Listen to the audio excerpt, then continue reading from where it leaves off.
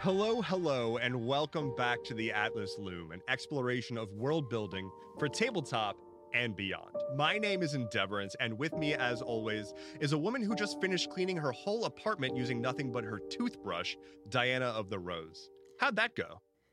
Well, emphasis on my toothbrush. It wasn't a spare toothbrush. I just used mine.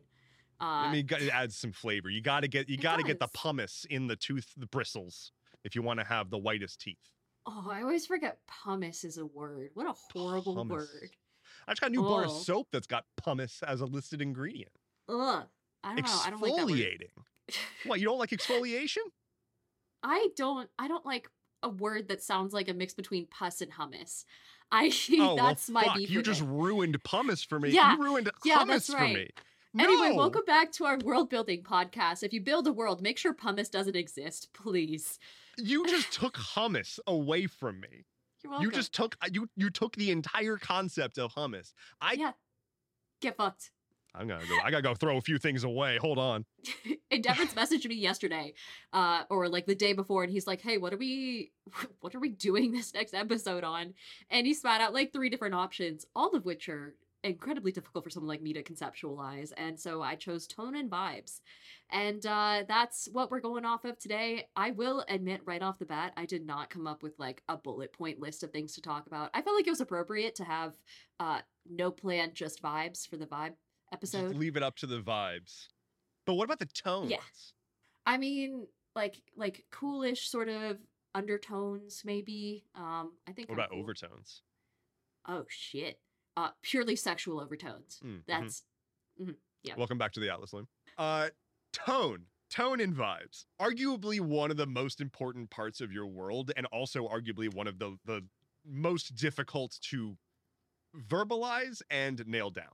It's so easy to fuck up. Mm-hmm. So easy, and it'll throw off your entire world's balance if you do. Not to mention that there is the choice of what is the tone of your world? What's the general atmosphere, the vibe? Is it positive? Is it negative? Is it hopeful? Is it pessimistic? And then the story that you're telling within that world, because the world itself has its own sort of feeling. The stories you want to tell have story beats that require certain feelings to be evoked. Do those feelings match the world that you have made? Do they go against it? Should they go against it? Or should they work with it? That's what we're going to talk about today. The tone is really ingrained into everything that you do in your world, every little bit of it. And it's kind of one of the first things that you need to think about. For instance, an academic tone, right? It doesn't even have to be an academic storyline that you're trying to tell, but just like the setting of it, everything has to contribute to that. So, if we have a magic school type vibe, very common, very fun. Every little detail of your world is going to contribute to that. The school itself, the building, might be made of a certain rock type, like marble, that exudes an air of opulence. It might have gold filigree on all of the robes that the professors wear, something that says, "Hey, I have high status." There might be giant gates leading onto the property of that school. There is going to be the chatter of students in the air, just like constantly surrounding whoever your POV character is. Um, Everything that happens is going to contribute to that. And it would be very out of place to have something not contribute to that. Like if you had this academic vibe in the world and then all of a sudden, the fucking skies are overcast and, thundery and there's lightning striking down, that kind of conflicts with the fresh spring air, college student type atmosphere that you've built up to that point. So that's like kind of, I guess, just one general example of how every little detail has to contribute to your overarching theme. Absolutely. I think that's a great example. And I really want to dial in throughout this entire episode on the way that you immediately went to what do you see? Because one of the biggest things with tone and conveying tone, vibes, whatever you want to call it, I'm just going to go back and forth between the two so I don't just say tone a million times this episode. When you're trying to convey the vibes, show, don't tell is always better. Huge. Every single time. Walking into a building and giving all of the details that allow your players, your reader, your whoever to come to their own conclusion is so much more powerful because they have now put together all the pieces in their head that you have provided and then constructed their imagination of the scenario that they find themselves in, which they're then able to hold on to and will probably remember better in the future, rather than you walk into a room, it's tense. That's why is it tense? I don't know what that means. But if you walk into a room and there are two people already like holding us, like one's holding a sword to the other one's neck already, with a person off to the side who's visibly shaken, and somebody who has like dropped something and won't even go move to pick it up, or everyone's frozen in place because the slightest movement could end someone's life. That's much better than saying That's amazing. This is tense. Going as far as to explain like there is a sense of nobility or status around the professors with the gold filigree on their capes. I loved that. I just like the word filigree, honestly. Filigree is a great word. It's really good. Going back a little bit, though, to choosing your world's tone and vibe, it's probably not going to be the first thing you think of. It may be. I have done that in the past where I think 2018 was like a record-setting year for rain where I lived, and it was causing flooding issues. It was just constantly raining. It was overcast nonstop. Every day was just miserable for months. Seattle. Not Seattle. Still not in Seattle. Last time it was the gum wall. Now we're talking about the weather. I have a hatred of Seattle purely based off of the gum wall and the weather alone. We've hit the 2 points that I wanted to hit on this podcast. The big ones, really. But I took the vibe that I was feeling from all that rain, which was depression, and I used that as inspiration for a game project. I made a world that was in an endless rainstorm, and it wasn't about the rain necessarily. It was like a magic storm that was causing a resurgence of monsters or whatever. But the oppressive nature of that weather inspired me to make a world that was specifically oppressive in nature.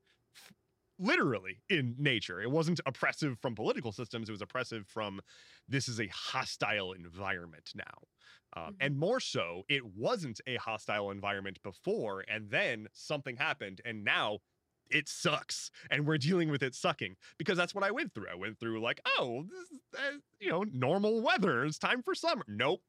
You don't see the sun. You don't get the sun. But from there, you've got your initial tone and you're starting to build out your world. Maybe you started to build your world with some random thing, and then you decided like, you know what? I want to make this gothic. I want to make this futuristic but optimistic rather than cyberpunk and pessimistic or whatever. But whatever you land on, you can go in two different directions. One, you can stick with that. You can stay in your lane more or less, and you're going to have a pretty good time keeping everything sensible. But if there's anything about this podcast that we know, at least about me, is sensible does not matter to me. I don't know what sensible means. I've never been sensible in my life. But you can start with a given tone and then turn it on its head. And there's a few ways that you can do this that actually contribute positively to the story rather than causing whiplash. For example, let's say that you set out to make a world that is overtly over-the-top fantasy, super bubbly, fairies and magic and happy and rainbows and shit. But then you roll an extremely dark campaign, or you tell just a really dark story, or underneath the surface of this town, or of this world rather, is a terrible secret. Maybe this is not real. Maybe this fanciful world that everyone is seeing is a shared hallucination because the world that actually exists is so destroyed and horrific that the only way for people to maintain their sanity is to collectively buy in essentially to the Matrix. And that lets you just completely subvert and juxtapose this happy-go-lucky tone with a bleak, horrifying tone. Oh yeah, you can't just have like full-on horror the entire way through. There's no stakes if you do that. Like, Curse of Strahd, for instance, and I'm going to keep going back to Curse of Strahd because it's the only thing that I've been playing recently. It's a dismal world. It's constantly overcast. The people dress in drab clothing, but there are some key characters in the game who have colorful clothing. They have smiles on their faces where normally villagers in Barovia do not in the slightest. There are people who have hope. There's someone out there making toys for children, and the children are out playing with these toys in the streets. And their parents were dressed in like just grays and purples and have absolutely no expressions on their face. They're just watching off to the side, and it makes it not necessarily realistic, but it gives real vibes. It puts stakes out there and makes it feel a little bit more serious. That being said, the specific story beats too, when you make that switch, oh my god, that can be so powerful. Like, I've got a friend right now who's running a game who the players couldn't decide if they wanted like a magical school type game or a horror type game. So he's running it so that it starts off as a magical school, very idealistic, very optimistic. People are just going about their day, settling themselves into their classes and establishing themselves in the social circles of this school. And then all of a sudden, everything's going to go to shit. Some dinner is going to get interrupted by the most horrifying attack, zombies, torture, some sort of like dismal, spoilers, abrupt shift. He didn't tell me any of that. That's just what I would do. If it were me ruining your campaign, here's how it would look.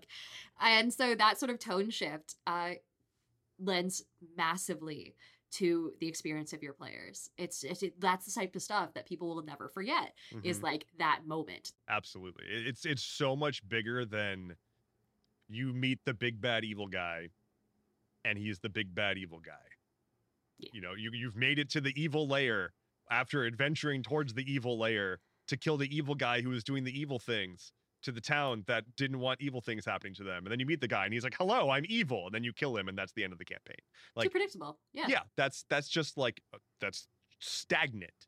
It doesn't give you that moment of, I have been flipped on my head. I, as the player or as the reader or the viewer or whatever, cannot deal. Like I, the actual person, am feeling the emotional effects of what just happened.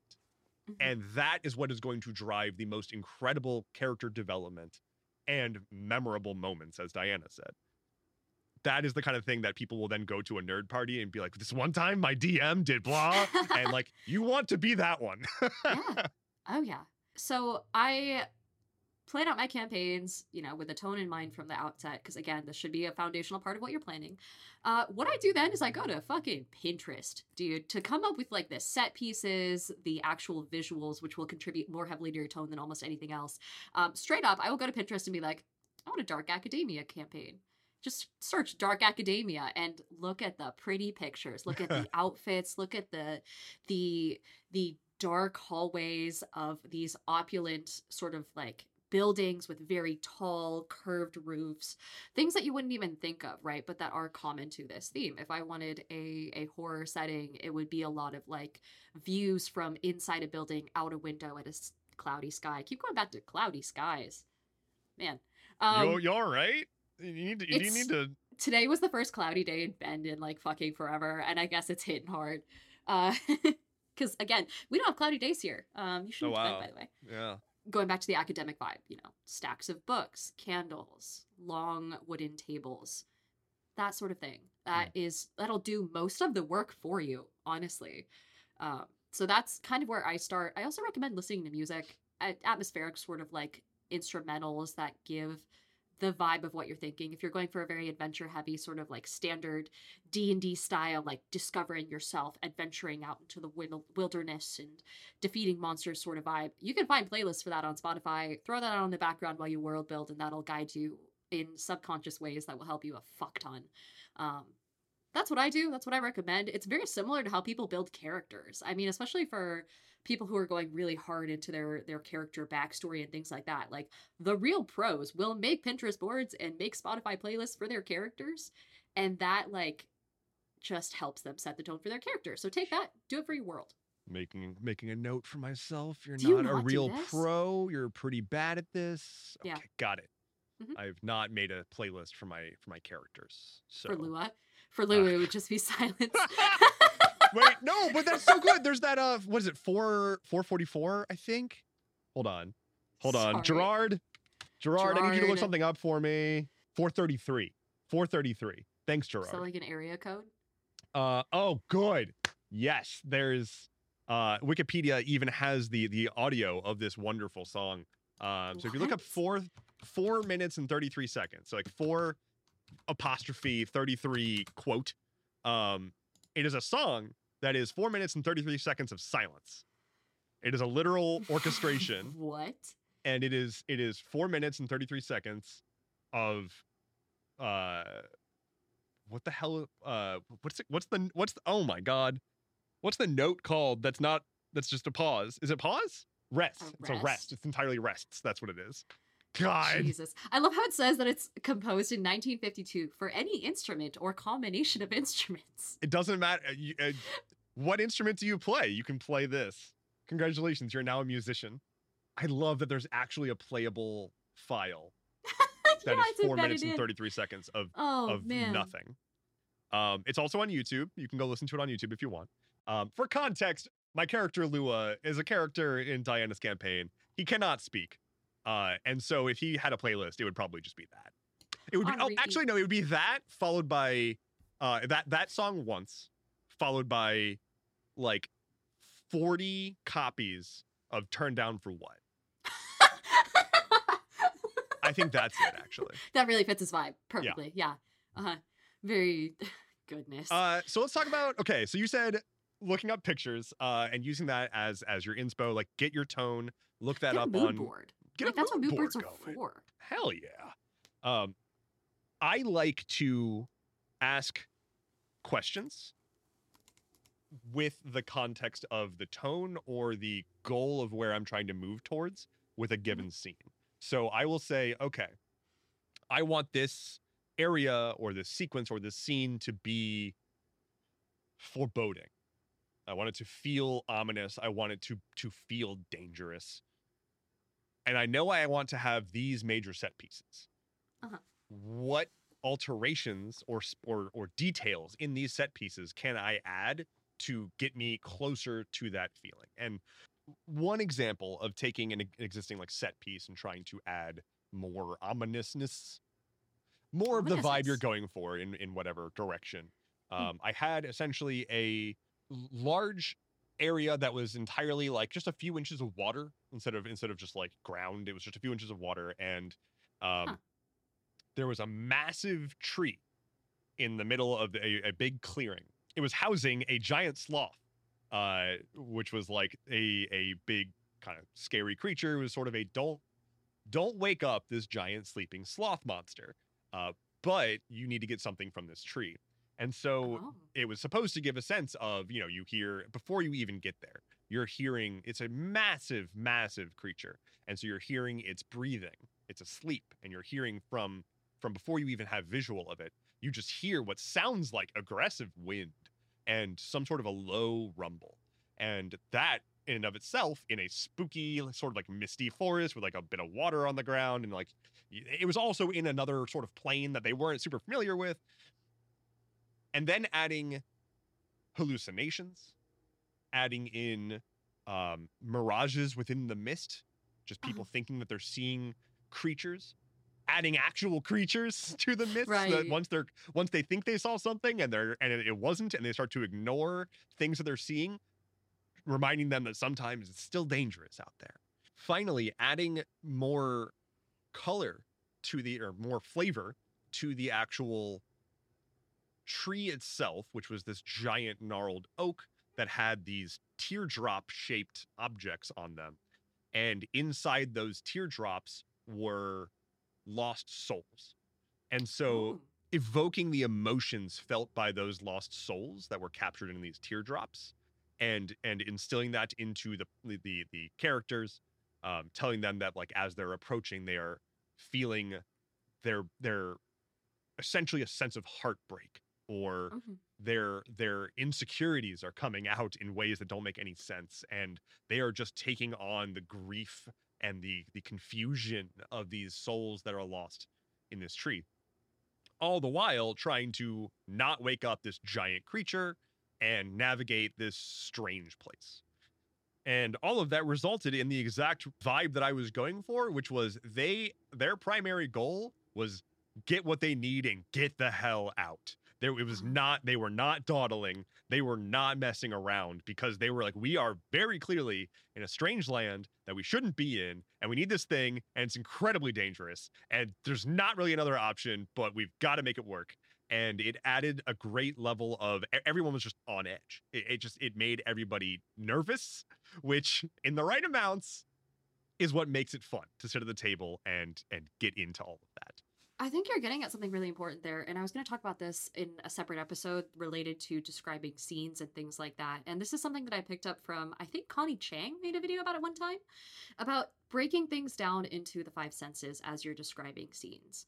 And this is a fantastic tool. Everyone should keep this in their back pocket. But when it comes to what you just described, for instance, you had the water underfoot, like that would feel cold. You had the mist in the forest around you clinging to your skin. You had the sound of the slight breathing of the creature. You had the visual of the teardrop. Kind of going through each of your five senses and thinking to yourself and asking yourself those questions like, what would this sound like? What is the atmosphere like? What does this feel like? Is the air heavy? Is the water cold? That will do so much for you when it comes to describing these sorts of scenes to your players and kind of getting what's in your head out there to them. The five senses are like a really easy starting point when it comes to that sort of thing. I want to dial in on, you alluded to this, but I want to say it very explicitly. Asking those questions to yourself is an incredibly useful tool for just yourself, even. Not even just for conveying the scene to people, but to answer the questions for your own dang self and to see what shakes out of that. Which is why I said, like, I ask myself questions. What would make this just a little spookier? What would make this just a little more welcoming? What would make this just a little more heinous? And or if I'm taking something that isn't quite there, or I'm like, I had to move a plot point somewhere else, and now it's in like a very different section of the world or a very different part of the story, and like it went from, you know, maybe earlier in the adventure when you were all kind of starry-eyed, but now you're beleaguered and tired, and this thing wouldn't make sense anymore. Reworking that and asking, how can I take this thing? Maybe it was an upbeat, fun merchant that you were going to run into, and now it's like a downtrodden, down on his luck merchant or something like that, or a dead merchant who, you know, whatever it may be. Changing that up and asking yourself the question of like, where are we now? What is the tone that I'm going for? How can I modify this? That is where we're at. Yeah, keeping yourself on your toes, basically, and adapting to your players, because that is most of the game is collaborative storytelling, not just like you shouting at them what happens. You know, adapting to them makes so much sense, and it's something you should be doing by default. I am going to do something interesting here, Diana. Are you ready to go on a wild ride with me? Yeah. All right. We're gonna merge episodes. Holy shit. We're gonna reach backwards in time through the audio files and the video files into last episode about stealing, because I would like to talk about stealing and editing the vibe as a method of yoinking, as we previously discussed. You brought up thievery. The vibe is thievery. No, so taking a pre-existing thing, and as you said last time with like John Wick, as always. I watched that again right after we filmed that. Oh my god, dude! I watched John Wick for the first time last night because of you. You hadn't seen it? I hadn't seen it. I'm gonna watch the rest of them now because it was fucking amazing. Endeavorance, buddy. But I watched it. You watched it, and I talked about it for so long, assuming you had fucking seen it. I have been friends with you for so long, assuming you had seen it. I know the general story beats, which is you killed Keanu Reeves' dog. Now you're gonna die. But I hadn't actually seen it. I've seen the middle 30 minutes of the second movie. But I'm about to go. The second one's the worst one. Not that I've heard it's bad, it's just 4 worse is really than the rest. good. Is 4 the best? 4 is the best. Yeah, I'm super excited if they get better from the first, which was fucking stellar. So I want to talk about taking something and twisting the vibes around and getting something new out of it. So sort of extending on what we were talking about with yoinking. You can take an existing bit of inspiration or wholesale story or concept, maybe change all the names and do a little bit of work so that you're not quite just plagiarizing, but then flip it on its head. As Diana has said before, with taking something like John Wick and inverting it or whatever, you can take a franchise, you can take a well-known story, and you can tell it in a different light. For example, and these are, I think, two things that you have not seen, so I apologize, but great, here we go. I Fucking strap in. I'm gonna here's get the roasted thing. by our audience. I put in Another the episode effort in a to row, watch Deborah. your movie. All right, and it was fucking great, and I loved it, and you have improved my life because of it. I'm going to talk about The Princess Bride now. God fucking damn it. The Princess Bride, a movie that Diana still has not seen, which was a whole conversation that is restricted to our Gilded World Weavers because we had to cut it out of the episode. So become a Gilded World Weaver today to see me get absolutely fucking obliterated by Endeavorance for not having seen a movie that came out in 87. Okay, we're not going to get into this again, but yeah, go to theatlasloom.com and sign up, support the podcast. Thank you so much. I have something in my eye. Somebody rubbing my eye. Anybody who's watching the video version of the podcast right now, please enjoy me rubbing my eye for the next probably 5 minutes. Yeah. The vibe is going blind. The vibe is going blind. Welcome to the Atlas Loom, a podcast where we do the same bit on loop forever. Listen, we never look. The vibe is that we never took improv lessons. The vibe is that Diana and I will come up with like random slogans, and then we both just start saying it unironically in a matter of hours. It's just an echo chamber. Yeah, it's rough. So Princess Bride. The Princess Bride is it's a comedy, right? Like, it is a lighthearted comedy film. And it's about a woman who fell in love with a man that then went away and presumably died. And the woman gets, I don't know what the term, chosen to become the wife of the land's king, who she does not love, or prince, or whoever. And then her former lover, turns out he's not dead, and comes and saves her. And big adventure, and meets cast of characters along the way, and all that good stuff. Spoiler. It is a very lighthearted adventure involving animated characters who all riff off of each other so very well, but it's all pretty jovial. Even the sort of sad or scary or stern parts are still pretty lighthearted comparatively. And you could take that story and you could make it dark. Ooh. You could make it really dark. Because here's a woman who was in love, who everything in her life was about this guy who went off and, to her knowledge, was murdered by pirates. And then, while she's grieving, is snatched up and chosen to become the forced wife of royalty, who also, spoiler again, since you're probably never going to watch the movie, I assume. Look, someone actually sent it to me. I have a DVD now. We can watch that instead of John Wick 4 if we want a massive downgrade in our... Well, we could do both. Make popcorn. The other spoiler is, and I'm sorry to anybody who hasn't seen it. If you're listening to this podcast, you've probably seen it. The prince intends to murder her. He intends to use his chosen fiance as a conduit to start a war. He was going to kill her and leave her body dumped on a shore to make it look like another country killed her before the wedding, so that he could start a war with that country. And that's all a pretty good plot line. There's hooks, there's twists, there's secrets, and they just happen to tell it as a comedy, as a enjoyable, lighthearted adventure. Hello, this is post-recording, now editing, beleaguered Endeavorance. I just wanted to pop on and say that I'd be remiss if I didn't mention that The Princess Bride is primarily a book and was originally a book and was adapted to a film. And the point of the film is they're reading the book, and the movie is the enactment of the book. Point being, I'm aware it's a book. Don't at me. I call it, I've mostly interacted with the movie, and that's what has a grip on my heart, or my, what is that, Saturn? Anyway, if you're listening to this and not watching this, I'm wearing a space shirt and I'm pointing to Saturn. This is going great. Back to the episode. Bye. But if it's instead you are the guy who they think was murdered by pirates, and now you find out that your former lover is being forced into marriage with the prince of this land. You could probably add in some more stuff there around, the motivation for why you're returning, how you learned about that, so on and so forth.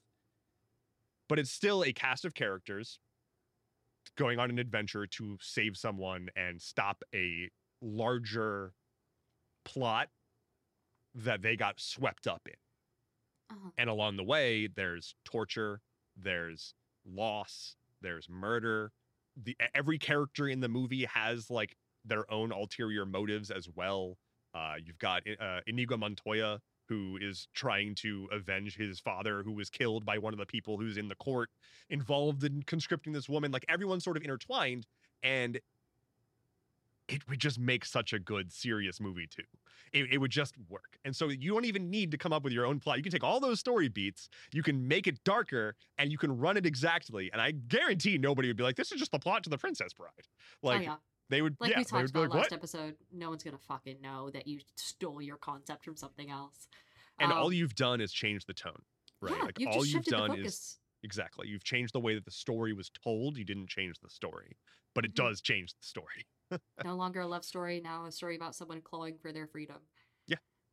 Wild. It's about a desperate attempt to free an otherwise condemned and heartbroken person, which is, I think, pretty rad. Another example that I have listed here, and this is much, much less in depth, but Game of Thrones, but make the families incompetent, right? Like, make all the ruling. I mean, like, the show itself, that's kind of how it is. All the ruling families are wackadoo, but you can make it much goofier. Game of Thrones is a very serious show. You could make it super goofy. You could take the intense political dynamics of Game of Thrones, right? It's like the gold standard, if not the gold standard, is the most well-known public fiction that is all about intense politics. But what if they were just goobers and had no idea what they were doing, and they were just completely inept at actually running anything, and all of their attempts at like vying for power failed spectacularly? And that in and of itself was its own issue of, like, maybe you play as some peasants who live in this world and are constantly dealing with this fallout, and now you're like, you know what? Let's liberate this place from all of these ruling families. And your quest is to go essentially usurp all of these complete morons. But like, you're still fighting from a position of David versus Goliath. They still have all the resources and the castles and the armies and whatnot and the money, and you're just some dude. But here we go. So jumping around here a little bit, I do want to go back to the tree with the teardrops. Because I mentioned that it was a foreboding, nerve-wracking sequence. The overall campaign that they were in was not that tone. It was not foreboding. It was not that scary. It was a more of a grand adventure vibe. It was more upbeat. It wasn't explicitly a comedy campaign, but it was not meant to be a super high pressure situation. But just because you're not currently doing it, and the overall campaign, the overall world, the overall story, doesn't mean that you can't veer off that path, dabble in some other emotions and other vibes, and then make your way back. And you can even combine them. You can sort of dither your way from one vibe to another great word. Here is a very good example, I think. With that sequence where they were in that sort of alternate plane, foreboding massive monsters, trying to do an extraction of a relic. The reason that they were there was they were searching for the dead son of a dwarven father who hails from the Jansport clan. And their whole thing hold on a fucking second. Was Wait, they all had backpacks full of tons of equipment. Oh. Dev, I was looking at your fucking episode notes for this segment, and I was like, what the fuck is the Jansport Saga? The audience, that's literally what he wrote. Three words. The Jansport Saga. Is that what? Oh my god. It was a clan of dwarves Uh-huh. who all carried around like all of their personal possessions in massive backpacks. And they were the Jansport clan. And Anyway, Jansport, if you're listening, if you're listening, sponsor sponsor us. us. So, DeMarco Fastidious Jansport, Oh my god, the father fastidious? who the father who lost his son, despite being named DeMarco Jansport and Uh-huh. having a giant goofy backpack, he was a Mhm. grieving father, and I portrayed him as such. And that the juxtaposition of like absurd name, absurd concept, absurd clan, it's tough to pull off sometimes with that stark of a contrast. Yeah. But showing like, hey, here's a fun gag. We're playing a game here.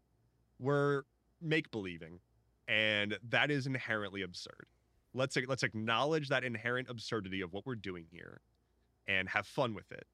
But we're also still compassionate people, and we're here because we all have beating hearts and want to feel things.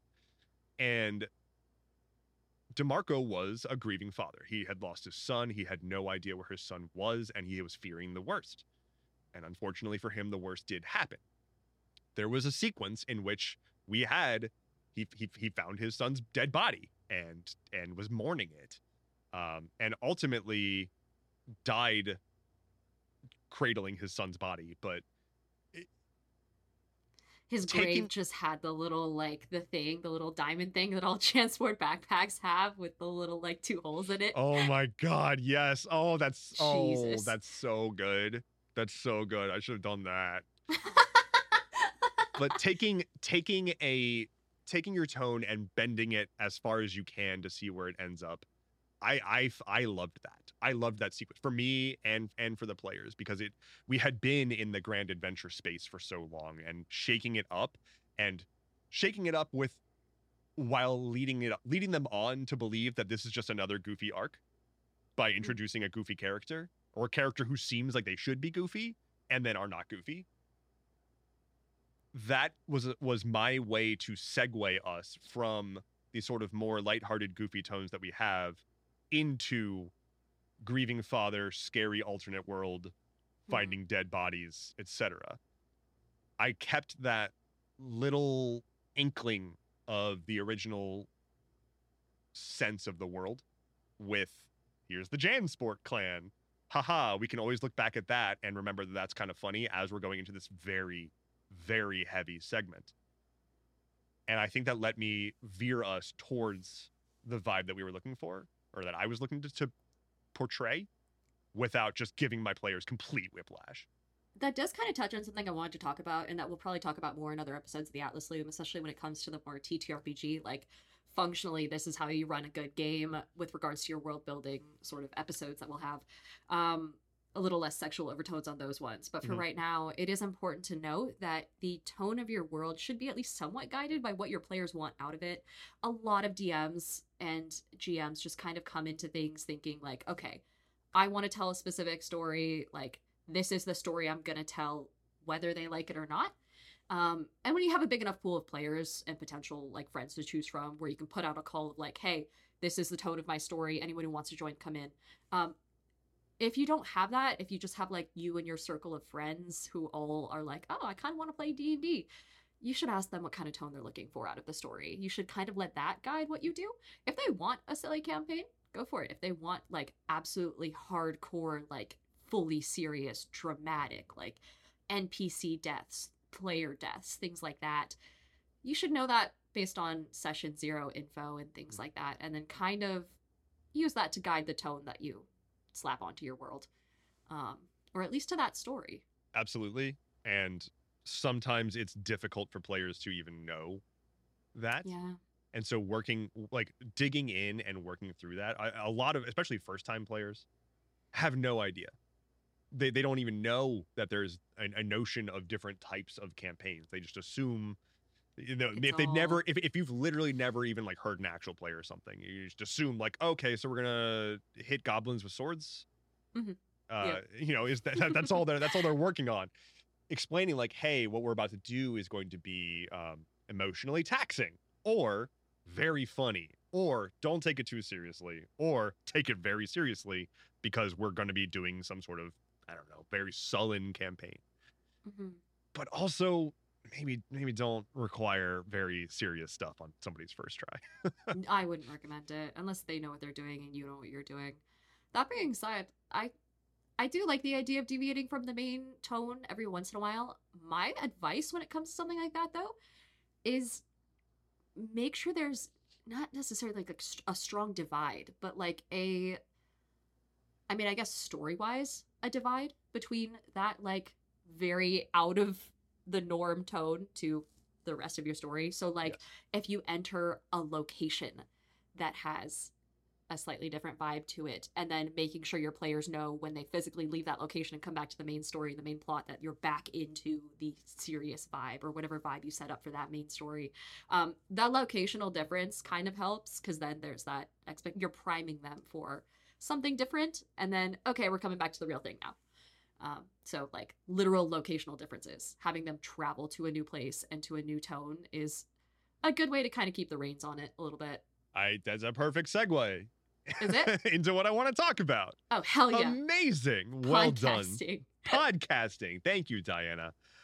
Because I wanted to sort of wrap us up on this subject with hopefully a pretty good list for folks to have as a takeaway.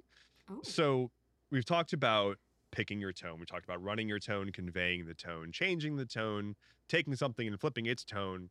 But what about as you're actually fleshing out your world, which is this is a world building podcast, as you're fleshing out your world, the impacts that your tone, your vibe will have on different locations and how those locations vary from each other. So exactly what Diana was just saying with traveling, like making physical distance be a separator to introduce a new vibe. Mm. As you're designing your world, you can think through, all right, I'm making a bleak world. What does that mean for the cities? What does that mean? I've got a list here. I'm just going to read them off. What does that mean for the cities, the people, the climate, the history, the politics, and adventure? The cities, what kind of resources do they have? If it's as we've talked about, like a constantly overcast and gloomy kind of vibe, maybe it's built such that they have to have a lot of irrigation. They have to have a lot of ways to get not irrigation, drainage. They have to have everything has to be built around drainage so that they can live at all out of the wet, and everything is just miserable. And maybe what construction materials did they use to build their town because of this? If it's super wacky and jovial, maybe every building is just immaculately different and made out of a different material and nothing matches and it's all super just slapdash. For the people, are they optimistic? Are they sad? Are they depressed? Are they just going through their life and waiting to die? The climate, as we've talked about, if you want to make an oppressive feeling world, how oppressive? Are we talking overcast? Are we talking fog? Are we talking acid rain? Are we talking rain of fire? How oppressive are we talking? Because you can really do a lot with climate. There's so much that we associate with sadness and happiness that are also literally just weathers. Rain, clouds, fog for sadness, confusion, and just sorrow. And then sunshine and a light breeze for happiness and optimism. Welcome to the Atlas Loom, where we talk about your seasonal depression. Welcome to the Atlas Loom. Send help in the form of SSRIs. Can you tell we're filming this in the middle of winter? We're gonna date this. It's it's not great. So please send help. And then history and politics. What is the history of? Is your world built on blood? Is it war torn, or has it been mostly peace and people just kind of like living with nature and whatnot? And then that also has an impact on what do the cities and people and towns look like. And then finally, adventure, and possibly most importantly, adventure. What quests are out there? What do people need from you? Is it, we need you to go save the entire world? Is it, I can't find my family. I think they've been taken from me. And I also am like now very sickly and simply need closure before I leave this world. Goodness. Can you go find evidence of what happened to my family? Like, that's not going to be in an upbeat adventure. No, at that point you have like 3 days before this sickly Victorian child like dies, Yep. and you're just like, well, shit. All right, there goes the You're the tone one that drops made it even a further. Victorian child. All right. So- I was imagining like old man who just wanted to know what the fate of his family was. Oh, You made it a Victorian child. can you tell I run horror campaigns? Yeah, it's all just adaptation. It really, and that is like the crux of world building. And this is also me speaking as a zoology major, like genuinely just, this is the way the world is. How do you adapt your lifestyle to fit that? For those who are new here, we have a segment where we answer your guys' questions related to world building, GMing, storytelling, anything along those lines that you feel like you need help with. Just let us know. Send us an email, wish@theatlasloom.com. That's WISH @theatlasloom.com. We got 2 to go over today. I'm going to read them off. Dev, you're gonna use your brain power here. And don't forget the sexual overtones. Will do. All right, so our first wish today comes from Nehemia, if I'm pronouncing that correctly. If I'm not, please forgive me and submit all your grievances to Diana can't pronounce names for shit @theatlasloop.com. Hold on, let me go make the email address. Nehemia says, I'm curious on how you can implement lunar/solar/planetary cycles in a world. The world that they're building has 2 large moons whose phases influence pretty much everything, holidays, etc. They ask, are there other ways that you would use these cycles to make the world more dynamic? Yes. Great. So our second question today. So multiple moons is immediately fun because if you think about the effect that the moon has on, for example, tides, having multiple moons would be pretty chaos vis-a-vis tides. Having moments where there are potential disasters because the moons are aligning in such a way that it brings a massive tsunami or something your way, and that's just like a thing that astronomers now track, and they have, every 150 years this thing happens and it is a devastating thing, and they're trying to figure out where it's going to hit, when it's going to hit. That's an entire story right there. Maybe trying to prevent that from happening. Also, we're talking about celestial bodies. They could be under the control of gods, and they could be influencing the world by way of just proximity. So having all these things sort of around your world, placing them there, the celestial bodies don't have to just follow like physics or whatnot. Like they can have magical impacts as well. Oh, yeah. In my world, I make it so that the way that the moons interact with each other or are, an eclipsed moon and things like that, just a new moon, basically. I don't know why I said eclipsed moon, but it sounds cooler. Has to do with the way that the gods are at war with each other, the god of darkness versus the god of the moon and moonlight and things like that. And so that causes certain events. You can make it so lunar cycles are tied to gateways between the planes. You can make it so that they're tied to different monsters' strengths. So there's actually a source book that I was gifted from Mana Project Studios. It's called Nightfell, and it's like a 5e compatible module that introduces exactly that, like a fuck ton of lunar-based storylines, creatures, magic systems, things like that, where the phase of the moon that you're born in determines your abilities. And then in turn, every monster in the world is linked to a certain moon phase, and they have new abilities unlocked if the moons happen to be in that phase. You can do the same with pretty much anything. The idea of the planets aligning or cosmology aligning in a certain way that thins the barriers between worlds is really easy to kind of turn into a story plot line. Generally, you can make it influence the world however you want. I would just caution when it comes to the sun. The sun is really hard to fuck with. You can't have like 2 suns, I don't think. Don't fuck right? with the sun. Don't fuck with the sun, guys. Leave the sun alone. That's merch right there. Don't leave fuck the with sun the sun alone. No, don't fuck with the sun. Hashtag don't fuck with the sun. But like you can't have 2 suns on a world, right? Because the fucking I mean, I guess if it works in the way it does in the real world, cycles definitely work, right? can. You can also have like a binary star, which is rad. A what? A binary star? It's when it's 2 stars that are in close orbit of each other and just spiral around each other, but they essentially count as a single star. Oh, in terms of cool. like gravitational force. That's awesome. I didn't know that was a thing. Yeah, that's a thing, and it's one of the coolest like celestial events, basically. Fucking love nerds.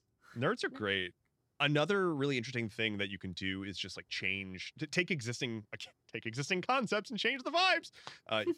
Yoink. eclipses are usually a rare event. They are usually something that is meaningful. If you wanted to make it tied to, as Diana was alluding or talking about, like having creatures tied to the sun or whatever, they did it in Avatar. When there's a solar eclipse, the firebenders lose their ability to use fire.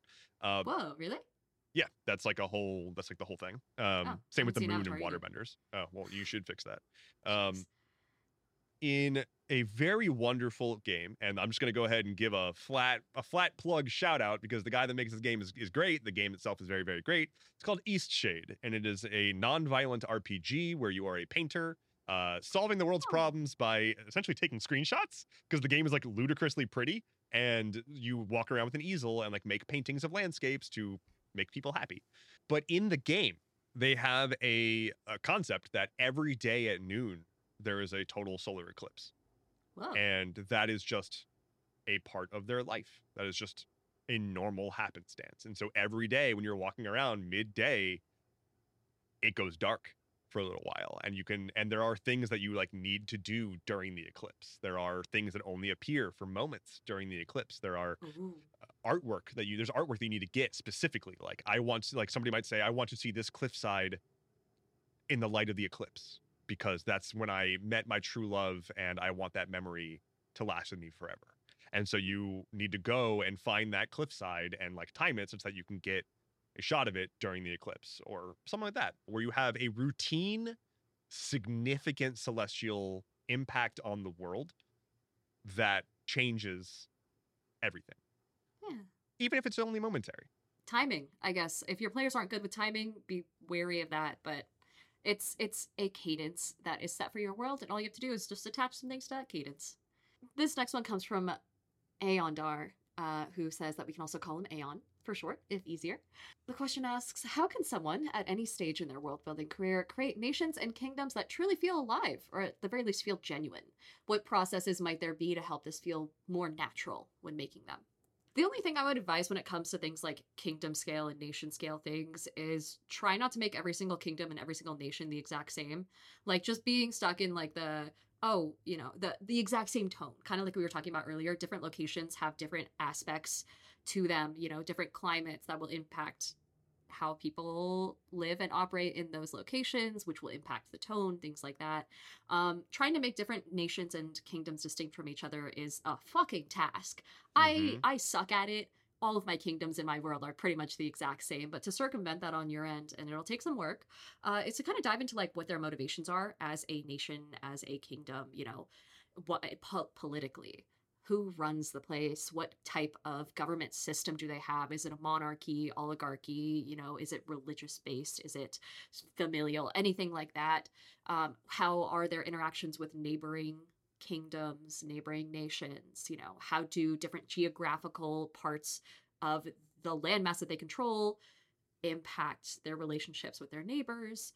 What are their current goals? Kind of like think of it as you would a NPC. What are its goals? What are its relationships? What does it want? What does it look like? What does it want to accomplish? I don't know. Anything like that. Just try and sit down, ask yourself questions. That's a gist of all of the all of our answers today is ask yourself questions and try and make it distinct from each other so that way that there's a different feel when your characters go from one kingdom to another. Otherwise, it won't make it. You may as well just have everything in the same spot, I think it's critically important to dial home the making it different. I think if you want to talk about making believable and genuine nations and kingdoms, what causes nations and kingdoms to be separate? Typically, it is a difference in culture, a disagreement in how society should be structured, or some other significant barrier that makes it so that either, if it's not the people that don't mesh, it's the leadership that doesn't mesh. Maybe there's a kingdom that's got a conqueror as their leader, and another I wouldn't even call it a kingdom, but the polar opposite, a like tribal land that is being attacked by the conqueror who wants to take it over. Those are radically different political structures, motivations, cultures. It really comes down to you have to nail that cultural difference. Not every single country in the real world is super radically culturally different, but a lot of them are. And if you're building a world and for the sake of practicality, for making it feel alive and distinct, answering the question of how do these people live? What differentiates this populace? Are they communal in living? Are they super individualistic? Are they material? Are they immaterial? Are they pious? Are they not? The notion that, unilaterally, like, we are great, they are barbaric. That rhetoric is what causes these big divides. And so how is that being portrayed in your world? Or, in my opinion, more interestingly, how does your world not have that? Because not every world needs to be steeped in strife and hatred. Yeah. Fucking illithid colonies all have the same sort of, every single person in those colonies has the exact same vibe due to a governing, well, I mean, in this case, a literal hive mind, but like, they all believe very strongly in this one thing. That's just how it is, Honestly, illithids, they're the real utopia. I heard elephants for a second there. I know that's not what I know. You said too. illithids. But elephants I gotta start are saying peak mind flayer. society. I don't know when I got so pretentious that I started actually using the word illithid, but goddamn, I need to stop. That is going to do it for our wishes today. As always, if you would like to send us a wish, if you have a question, a comment, you're stuck on something, we would love to help you. Send us a wish at theatlasloom.com. That is wish at theatlasloom.com. You can also head to theatlasloom.com, where you can sign up to get new episodes emailed directly to you right as they drop, or you can sign up to become a Gilded World Weaver. You can support the show, and we would very much appreciate your support. Thank you so much for everyone who already has. And you get access to a bunch of wonderful bonus content. A new episode of bonus content just went out right before we started recording this. I made it, I think it's pretty funny. Midnight. I was editing it. It's so good. It's so funny. Please watch it. I just want somebody to see it. Validate me. I saw it. Am I not good enough? Are desperate for approval. If you're curious to know more about us as people beyond the Atlas Loom, as TTRPG content creators in general, just generally swell folk, you can find either of us individually on all forms of social media. I am Diana Faye, better known as Diana of the Rose, literally everywhere, mostly on TikTok, on Twitch, and whatnot, talking about a lot of D&D. I'm a D&D girly, but also just anything, whatever I feel like. And then Endeavorance here has his own stuff. He's got his own fancy website, don't ya? I have a website, yeah. Endeavorance.camp. You can find everything that I do there. Use your favorite web browsing application on your favorite hardware device that is capable of running web browsing. This is going great. You can also find me as Endeavorance on TikTok. You can find me as Endeavorance TV on Twitch. I'm mad about that. But if you want to make it easy, just head to Endeavorance.camp. All my stuff is there. I also will say, a slight self-plug, I have started a new section on my website for aspiring creators where I am compiling and uploading my notes as I learn how to do things. So I've got an article up there about my recording and editing process, as well as an article about my streaming setup, my audio video streaming setup.